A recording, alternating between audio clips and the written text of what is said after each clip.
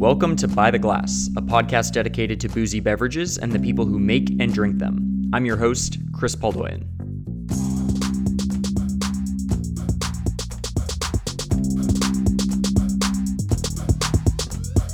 Before wine, my first real love was clothing. The school I attended for middle and high school had a dress code, so collared shirts were required, denim was restricted, and suits were worn on Mondays. I started reading GQ in hopes of navigating the binaries of menswear: button down or spread collars, peak or notch lapels, single or side vents. Eventually, I began to develop my own sense of style, finding vintage Ralph Lauren and really colorful chinos that pushed the boundaries of the school dress code. I actually wrote one of my college essays about getting sent to the middle school principal's office for breaking my school's monochromatic mandates. Fast forward to when I graduated from college, I became the dining room manager of a venerable restaurant group, and I was 22 years old, dealing with patrons who were 2 to 3 times my age, and it was challenging. It was really tough. I mean, you try and cut someone off or deal with a rowdy table, and when I was young, I found that if I dressed impeccably, it gave me the confidence I needed. You know, I didn't have the budget for really high-end garments, but I always made sure that my suits were perfectly tailored. The ideation of garments and the concept of classic menswear is what prompted my conversation with Lyle Railsbeck. Lyle is the National Portfolio Manager for Kermit Lynch Wine Merchant. Like me, Lyle works full-time in wine, but he has a love of good quality garments. Through his work-related travel to France and Italy, he's developed meaningful relationships with European clothiers. This week, I wanted to talk to Lyle about the similarities between bespoke garments and small production wine. Both of these are industries defined by centuries of tradition that face challenges with mass production and homogenization. We ended up chatting just as he returned to Manhattan. Senor, how are you? Yeah, I'm good, buddy. How are you? I'm doing well. But you're back in New York City now? Yeah, we had to come back. Victoria is working at Coat. They were doing to-goes, right, for a while? They are still, they took a week off to give all the staff a chance to recharge. It's pretty crazy. It's like 14-hour days of peeling potatoes and doing food prep and then making all the drinks to go and then doing service, which is just, wrangling bike messengers. And it's not, Yeah, it's not it's, a business that was built with to-goes in mind. no, no. But they're happy that they can stay open and bring people food and still bring joy, and so they're crushing it and pretty busy. That's awesome. It looked like you had an amazing quarantine setup out there in the woods. Were Yeah, you upstate? Were you in we the have, Hudson Valley? Where were you? we're lucky to have a good friend who has a cabin up in Willow, New York, just outside of Woodstock. Okay. So it's like 2-hour drive up there. It's really peaceful and quiet, and you forget about coronavirus because Yeah. we're a nice cabin with Wi-Fi access, and so just working And a remotely. sauna. And a That was the wood-fired sauna. Yeah. That's amazing. Well, I'm super excited to talk to you. You've always, to me, had an impeccable sense of style. And I've always been very interested with kind of the intersection of fashion and wine. I think that there are a lot of similarities, especially when we're talking about the fine wines of Europe, the wines that you work with from Italy and France. I think that there's this really interesting relationship that both of those things have with the culture. And you seem to kind of synthesize those two things really well. The way in which your travels have influenced your sense of style. And so that's kind of what I wanted to chat about today. Cool. Yeah, it's awesome. I like the idea, and I've always seen similarities too. So when you brought that up in the email, like, hey, let's talk about how these kind of intersect. I think that's super awesome. And yeah, How's the wine stuff coming along? How's everything with Kermit? everything with Kermit's good. Our business is down tremendously, but it's also we haven't had to lay anyone off, and we're trying to we're paying suppliers on time and trying to take as much of a commitment as we can on things. So How it's are the yeah. producers?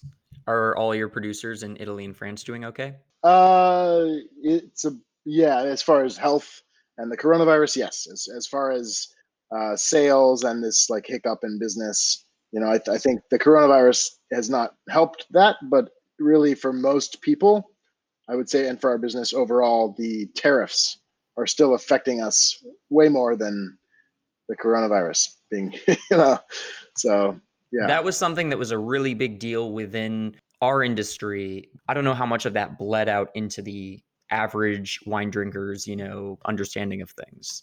But it was a huge deal when that talk of 100% tariff going into effect was initially discussed. Yeah, it was being threatened uh, while we were in France on our annual buying trip in January, Oh, fuck. and I'll never forget the moment when Macron tweeted that he had met with Trump and that they're gonna delay and not do any increase in tariffs until further notice. And we were having dinner in Saint-Emilion. We were with Hervé Dubourdieu from Greville Lacoste and Rumio Lacoste and other Bordeaux producers. And in the middle of dinner, Matthew Masters, who runs our distributor in Nashville, Tennessee, stands up and shouts out that this tweet had happened, and it was a very joyous occasion. There was lots of drinking to follow.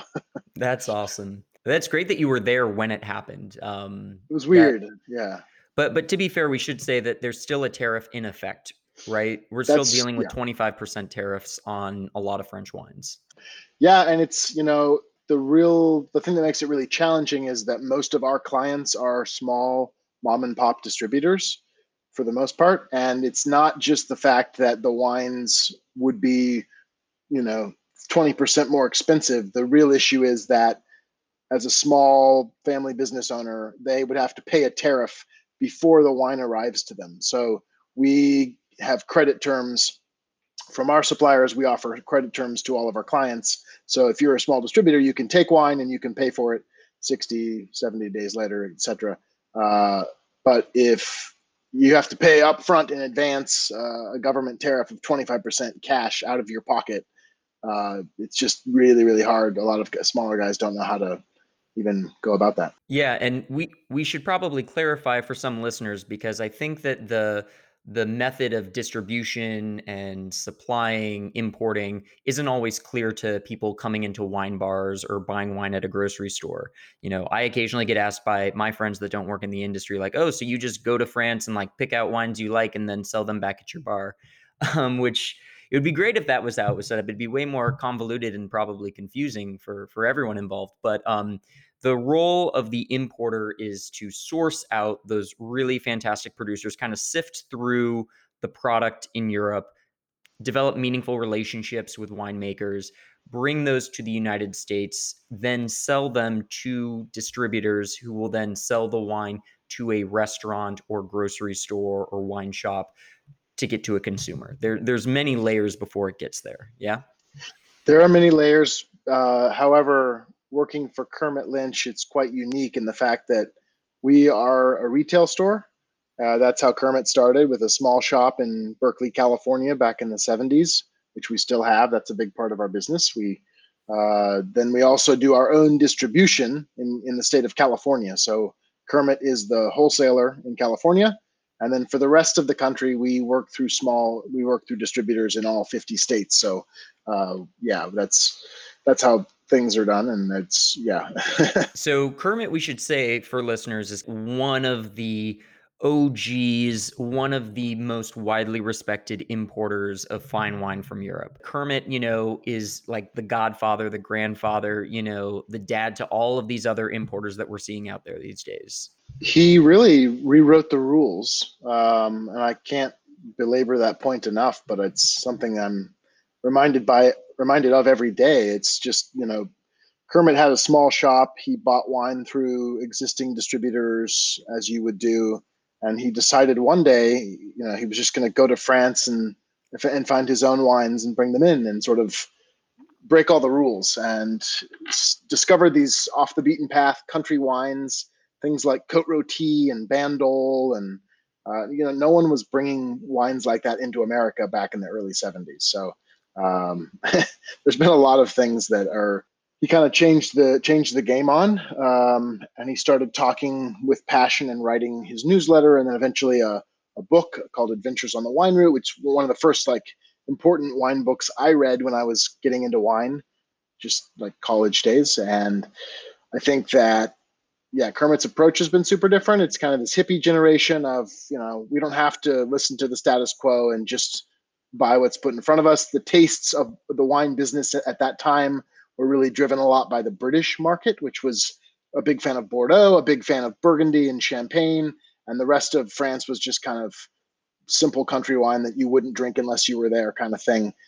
Kermit says the first vineyard he ever saw was Le Montrachet. He took a train to Burgundy. He gets off the train. He goes to Pouligny and Marceau and Chassagne, and he sees this Le Montrachet vineyard, and he said, "I got a quick idea that if you want value, you have to look where no one else is looking, and not at the most famous vineyards." And it's the same thing with first growth Bordeaux. Back then, in the '60s and '70s, you and I could afford to drink first growth Bordeaux, maybe not on a daily basis, but we could go out there and drink whatever we wanted to. And that's kind of changed now. And it's starting to change with other places too, especially in Burgundy. So he discovered places like, Jean-Louis Chauve in Hermitage.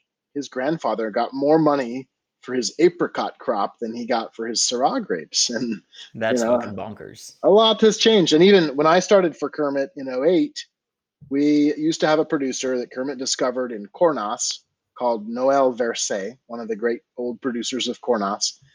Doesn't exist anymore, but we were selling Verset's last vintage, the '06 vintage, and it was, I want to say, $40 a bottle. And we were begging people to buy it. We had like 25 cases to sell, and distributors would tell us, "Oh, you don't understand. Cornas is expensive. This is a hard sell. I can, Chateauneuf-du-Pape so much easier to sell." And now a bottle of Verset, you can't find one, and if you do, it's on auction for $1,000 a bottle. It's crazy. It's funny, you mentioned that you read Kermit's book when you were in college, and you went to university for fine arts, right? And did you go immediately into restaurants, or how did you kind of work your way into wine?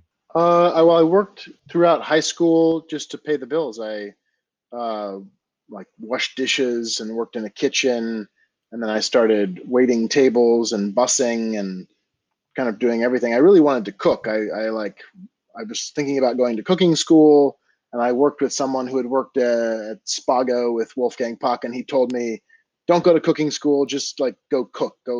Just go do it. It's a job. It's a craft. You don't need to you don't need to pay someone to go to school for that. Just go learn and do it."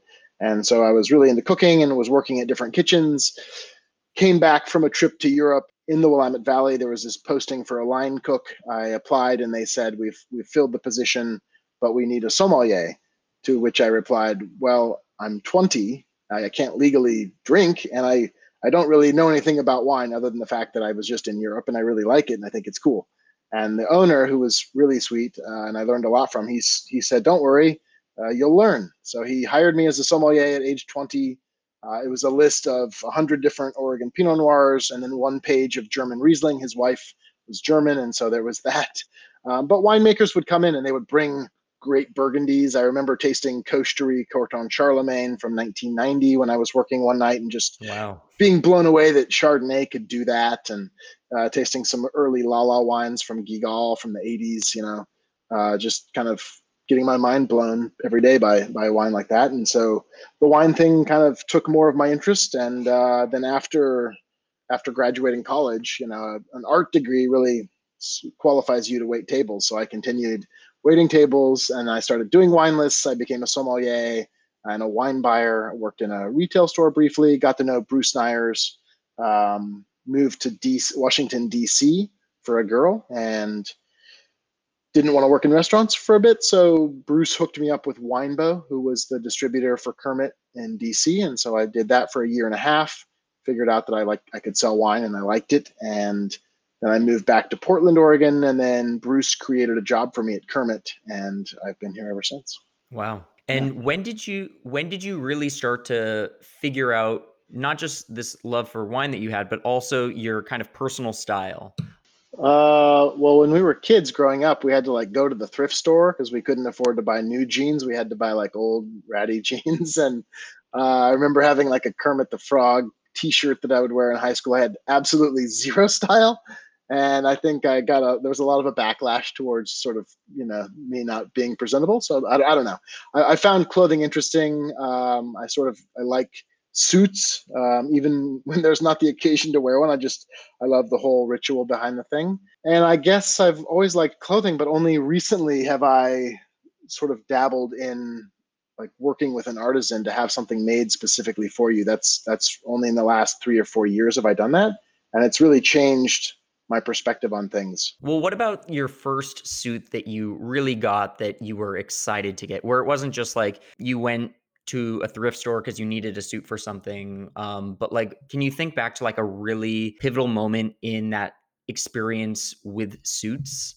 In high school, I would like we went to high school in Kansas, and we would drive an hour to Wichita, Kansas, and I found this men's clothing store that would have sale. I don't think they could sell. They didn't have many customers for Armani suits back in at this time in Wichita. So they would like have a sale and sell the product for like 75% off. And so I would go and like scrounge and find these like Armani suits. And like the first one I bought was this like sort of darker seafoam green seersucker Armani suit. And like back then it was like big shoulder pads, kind of baggy. You know, Hell yeah. it was. I mean, today to look at it, I would be extremely embarrassed. But at the time, I thought I was fantastic. That's amazing. Yeah, no, I also just got to a point where I started wearing suits and blazers for work, and I guess finding problems with them and just being like, I like this, but it's not this, right? It's not what I envision it being. And eventually getting to the point where it's someone sort of told me, why don't you just like get something made? And it sounded like a crazy extravagance because it's not cheap to have something made for you.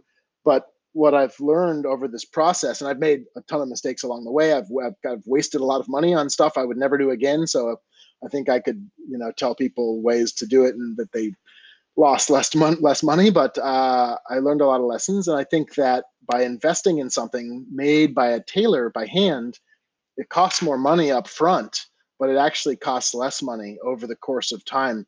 A handmade suit from somebody can last you your entire life. They leave extra cloth in the margins so they can be let out or brought in, and it's just made to a higher level of fully canvassed, completely done by hand.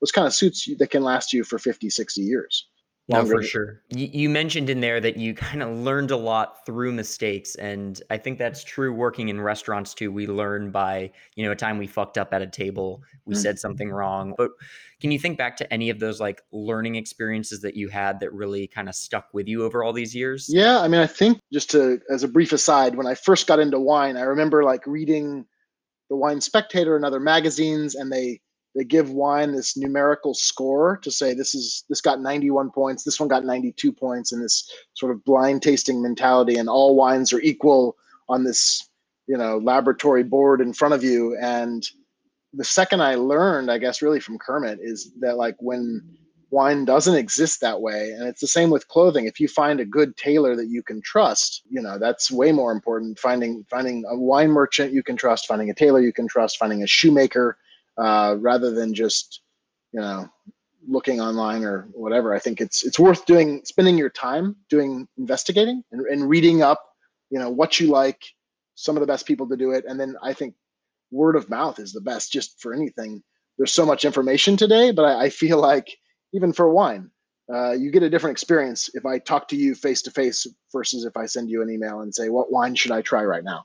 I think talking about these things in person, and I've learned a lot through really cool people I've met who've also had lots of disasters along the way, and have said, oh no, don't do this guy, go to this guy and do this. And yeah. It's so funny. That's almost always the advice I give someone when they want to learn more about wine. Like, what should I do if I want to learn more? I'm like, go to a wine shop that you like and trust, or if there's a wine bar that you really like, talk to the person that works there. Let them kind of work with you to find your taste. So being comfortable and confident with your own kind of sense of subjectivity goes a really long way. Something that you mentioned was the amount of travel that you have to do. I mean, I see you in Texas at least 2, if not 3 or 4 times a year. And when it comes to packing for traveling, I'm curious for you, what clothing do you find to be the most versatile for those trips? The sort of silver lining with this pandemic is that I'm not traveling right now, but normally I travel about 75% of the time. And I do take a trip where I'm in, one day I'm in Texas, the next day I'm in Colorado, the next 2 days later I could be in Montana. And in Texas it was 90 degrees, but in Montana there's snow on the ground. So that's the hardest, is like packing for different climates, and you have to have like one suitcase and a small bag, and you've got to have like, I think just layers is good. so you can have, rather than like a huge puffy coat, instead having a few layers. And then I think like the classic blue blazer, the classics are classic for a reason. And I think the whole suit obsession for me started with like trying to find the perfect blue blazer and then realizing it didn't exist. You have to have someone create it for you. And even then, it may take 4 or 5 till you get to the right one. But no, I think that like, you can wear that with jeans, and then you can, mix it and match it with something else. I think having sort of versatile outfits like that. And it's challenging too, right? Because in addition to visiting all these different places with different climates, you're also dealing with different settings. You might be doing a 5-course wine pairing dinner when you're in Montana, and then when you're in Houston, doing a very casual event for consumers. So finding something that works for everything, and that blue blazer is a great example of something that's like versatile, that works for all occasions. Yeah, I'm really into flannel right now. There's a producer who invented flannel called Fox Flannel, and they're in the west of England. They do things with these old looms that go twice as slow as everybody else's looms, and the fabric, flannel. It sounds like a dress fabric, but it was originally created as a sports fabric, and it breathes extremely well. So it's something that you can wear to the boardroom meeting in front of a distributor. And you can also wear it when you're running around town in the heat carrying a bag of wine. I've always struggled with flannel because it's something that I want to wear more of, but here in Texas, it's challenging to Yeah.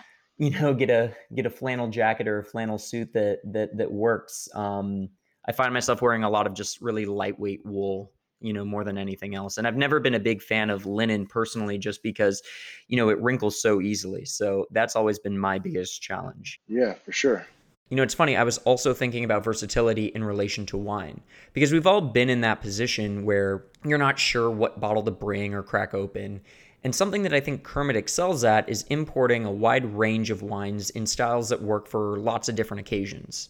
I mean, if we want to focus on just one region, I think Beaujolais is a great example. You've got quaffable benchmarks like Domaine du Puebla, and then you've got more structured examples like Foillard's Côte de Pie. But if we were talking about like the blue blazer of grapes, or something that can universally bridge the gap of formality, I'd have to go with Gamay. Beaujolais is certainly the wine for all seasons. That's the wine for all seasons. It's very true. Are there other wines that you find to have that kind of versatility within the portfolio that you're really excited about? I mean, I go through waves of things, and it's all what I've really gotten into is just the regionality of it all. So we work with 220 different small farmers at Kermit Lynch, and they're all amazing. So trying to pick your favorite is like an endless thing that just you'll never win. But for me, like I'll go through periods where for the last 2 months I've been on this huge kick of just wanting to drink Tuscan Reds, and for some reason I'm like my heart and my head are stuck there, and so we're cooking lots of Tuscan dishes. And then if you're making a dish from Liguria with fresh pesto, you think about the wines from Punta Crena from Liguria and salty Vermentino. And there's a woman named Meredith Erickson who has this amazing book on Alpine cooking. And so you have wines from the Val d'Aosta or from Switzerland with things that she's got there. It's a way to travel without having to get on an airplane. What's the last thing you cooked from that cookbook? From her cookbook, it was a pretty simple pasta dish, like packery with like red sauce, and then yeah. Something I've been asking everyone when we do these recordings is ask them the most recent thing that they drank or what they're drinking right now. Well, we were doing some Negroni Sbagliatos. We found a 180-year-old distillery in Torino. I don't know if you know the Berto. I don't know. He's a guy who makes incredible vermouth. He's got his own farm up on the Swiss border where he grows his own botanicals, and then he does 9-month infusions to make like really old school artisanal vermouth. It's almost like a vermouth for Amaro lovers, kind of like Barolo Chinato almost. So he does that. He does a red bitter that's kind of Campari like. He makes really, really good gin. So we've been doing Negronis, and then to lighten it up and not be drinking too much, we've been doing sparkling wine with it. And we have a producer in Savoie in the appellation of Seyssel, which is at the mouth of where the Rhone River starts up in Switzerland. And as it's going down into Savoie, there's this little tiny place called Seyssel, and there's only one producer left in the entire appellation called it's Gerard Lambert is the family. And they make this really cool sparkling from Altesse and Molette, which are grapes that I'd never heard of. but the wine's super delicious. It's like really cheap, and we were doing that in our Negroni Sbagliatos, and it was That sounds yeah, great. yeah. And then a special question for you. I've been asking everyone what they've been drinking or what they're drinking right now. I got to get a fit check. Like what are you wearing right now in quarantine? What's the outfit that you're currently rocking? White Oxford cloth button down. All right. Don't mess with a classic. Let's do top to bottom because those are those glasses that you got last year, right? Yeah, Maison Bonnet, Yeah. super amazing bespoke glassmaker in Paris. They're yeah, they were an investment. And then white Oxford cloth button down, just so super classic. And yeah, black jeans. Black jeans. Black No jeans. sweatpants right now. You're not rocking the I sweats. don't. I have a pair of sweatpants. I don't wear them Yeah. much. I Yeah. I've been wearing a lot of shorts, just because it's already getting really hot here in Houston. So Yeah.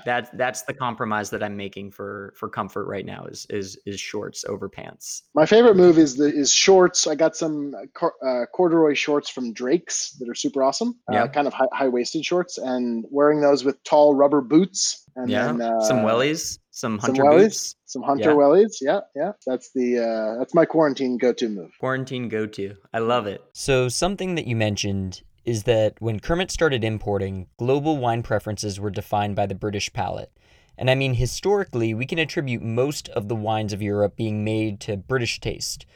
You know, port, sherry, champagne, Bordeaux, those are the ones that like immediately come to mind. And you could argue that Britain had a similar hegemony over menswear. I mean, tailoring has a long and storied history in Britain. London was the focal point of a lot of sartorial decisions. I mean, look, I'm not a historian, but Yeah, of I course. feel like there's a parallel Yeah, there. the British influence over art, over music, the British invasion over fashion, and certainly the wine market. And I think when Kermit got into the wine market in the early 70s, we were living in a world where it was kind of the status quo was telling people what they had to drink and what they had to buy in any field. And you've got the hippie generation coming in and saying, we don't need black suits and skinny black ties. We need tie dye. We need bell bottoms. And I think Kermit did that for the wine business. I think he came in and said, we don't just need Bordeaux, we don't need Burgundy and Champagne. We do need those things, but we also need Bandol, and we need Côte Rôtie, and we need Savoie, and we need the Loire Valley, and all these things that nobody in America had heard of at the time. I think it's a revolution, and Kermit was at this beginning of the wine revolution, and he wrote it, and he crafted that wine revolution in America more than anybody.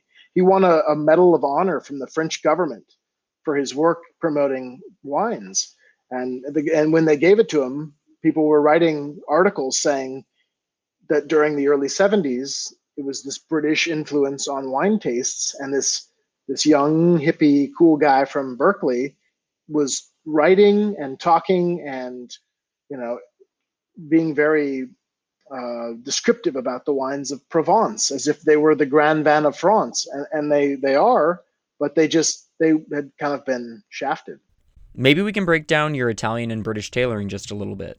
For starters, you got your wedding suit in London, yeah? I feel like that's your holy grail. You want to talk about the inspiration behind it? Yeah, there's that famous picture of Mick Jagger and Bianca, and they're in the back of the car, and they're opening a bottle of champagne in the car, and they both have on their wedding suits, and they both wore the same wedding outfit. It was this white or off-white suit with these big 70s lapels, big collar shirt, and those suits were made by uh, Joe Morgan, who's now a part of Chittleborough and Morgan. It used to be he worked for Tommy Nutter on Savile Row, and they made suits for the Beatles, the same suits that are on the cover of Abbey Road. It's the same guy, Oh, and wow. he's the same guy who was cutting back then is now has his own shop in Savile Row, and so it was an extravagant thing. But just like having a wedding dress, it's like I'm going to have this really amazing tuxedo that I'll have the rest of my life, and Hell it, yeah. it took over a year to have it made, and it was fun.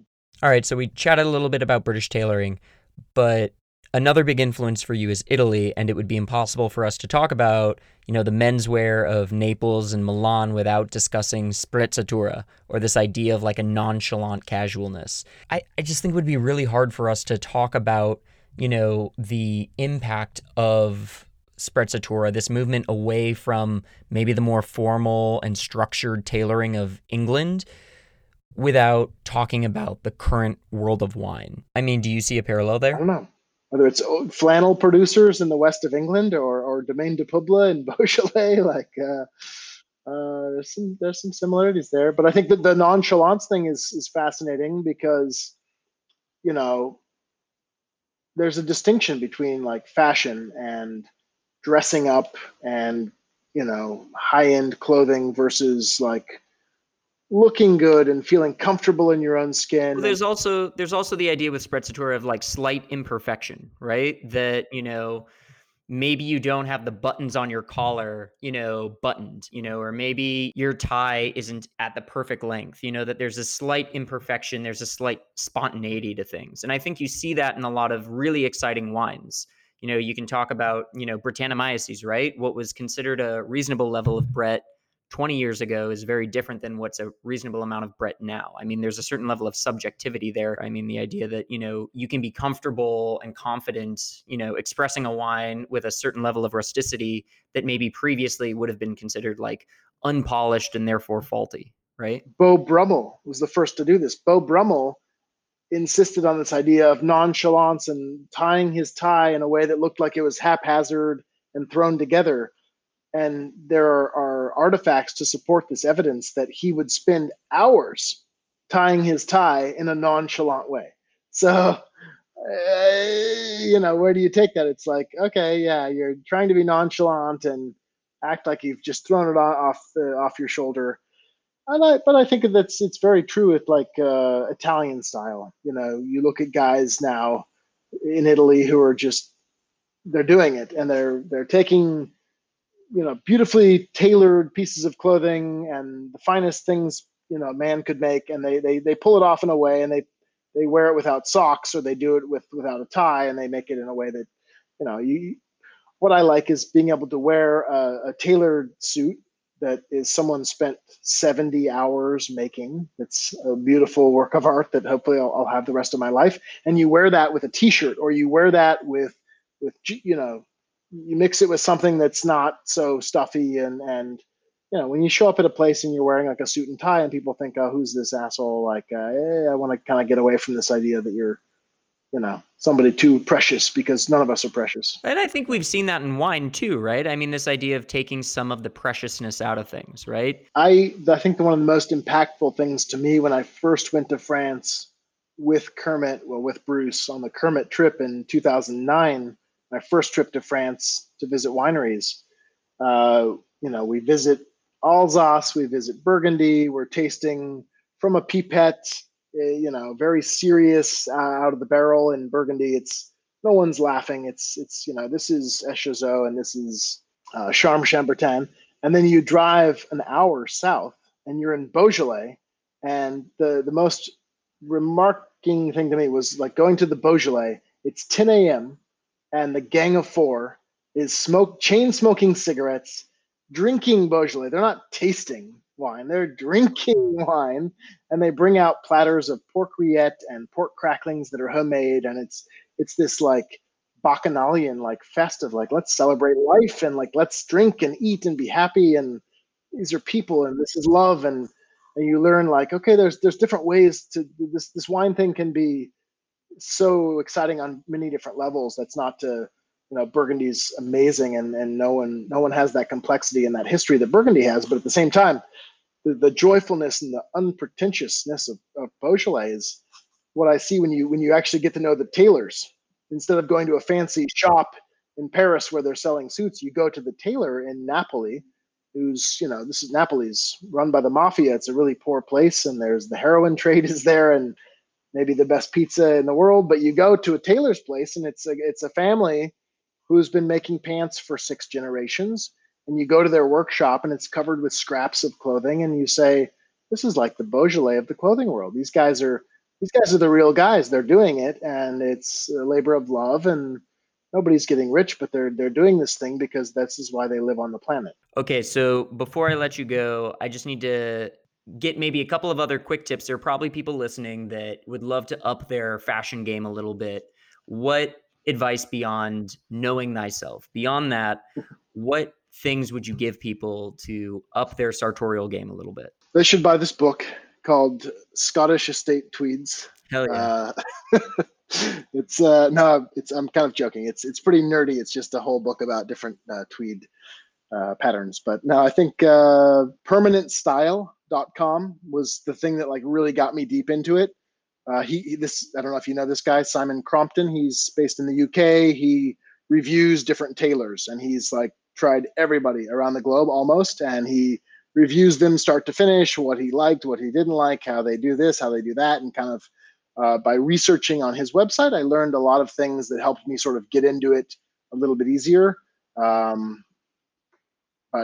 yeah, I don't know. Other than that, look at your heroes, I guess, and try to dress like them. That's like who are your biggest heroes? Your Mount Rushmore, your top 4. It seems like a revolving door a bit, but for me, like Johnny Agnelli, the leader of Fiat, when he was in his heyday, he was kind of like the king of Italy and one of the most influential people for style and whatever. And he's the documentary that came out last year is amazing on him. And he's some of the tailors I've gone to, a shirt maker in Milan and a couple of suit makers and stuff. They made clothes for him, and it's really cool to see like how he had a great, what you said about sprezzatura and a carefreeness, but at the same time, just super class and a gentleman all around. But yeah, I mean, Gary Cooper and Cary Grant was like an early one for me. I remember as a kid watching like Cary Grant movies and being like, wow, that's why you want to wear a suit. That's pretty cool. Now, like David Niven is a guy who in that same kind of era that just like unrelenting classiness. But I also think that, it's like what we said earlier about vigneron and about winemakers. It's the same about people in the fashion world or in the world of making clothes. And like people who I've met and know personally, I almost find more inspirational on the day to day, even though you would hold Cary Grant as like above your head as this like sort of fashion icon. People who I know, Gianluca Miglioretti is a buddy of mine who runs Pomella trouser maker in Napoli. He works with Ciro Zolfi in Napoli. He's based in Milan. He's a filmmaker. That's his trade and where he came from. He spent time in New York. He's a super cool guy. He's a friend of mine. I'm lucky to call him a friend. He's a guy that's someone who I look up to and cherish. And he's like friends with Douglas Cordo from Fox Brothers, the flannel producer in the west of England. And like, I think, people who are still alive and are you're in touch with are sometimes more impactful, even though you may not realize it until later. Well, I very much appreciate your time. Is there anything else you want to let people know in their period of quarantine? Try to read as much poetry as you can and cook a lot of dishes you wouldn't normally challenge yourself with, and drink good wine, because it really makes the day a lot better if you drink a good bottle. You don't have to drink too much of it. We're trying to pace ourselves in quarantine because a lot of rich food every night and wine every night. It's like, trying to find that balance in life is important. But I think Victoria had this idea of like, yeah, why not this bottle of whatever we've been holding on to and saving? Like, let's just open it. Like, there's no time like the present to drink good wine. I'm on board with that. Perfect. Yes. Well, Lyle, thank you so much. I appreciate your time. Always a pleasure. Thank you so much. Yeah, cheers. Thank you all very much for listening to me and Lyle geek out. Lyle can be found on Instagram at Lyle Railsbeck. He's great at tagging in his Instagram posts, so most of the tailors referenced in this episode can be found through his IG. When I'm not editing this podcast, I'm oftentimes listening to podcasts like Corporate Lunch and Throwing Fits, so if you're more sartorially inclined, definitely check those two out. And if you haven't already subscribed to By the Glass, you can do so wherever you get your podcasts. Give us a 5-star rating on Apple and help us fight the good fight with those algorithms, and we'll see you next week for another episode. Keep drinking good drinks and keep washing your hands and dress well. Talk soon.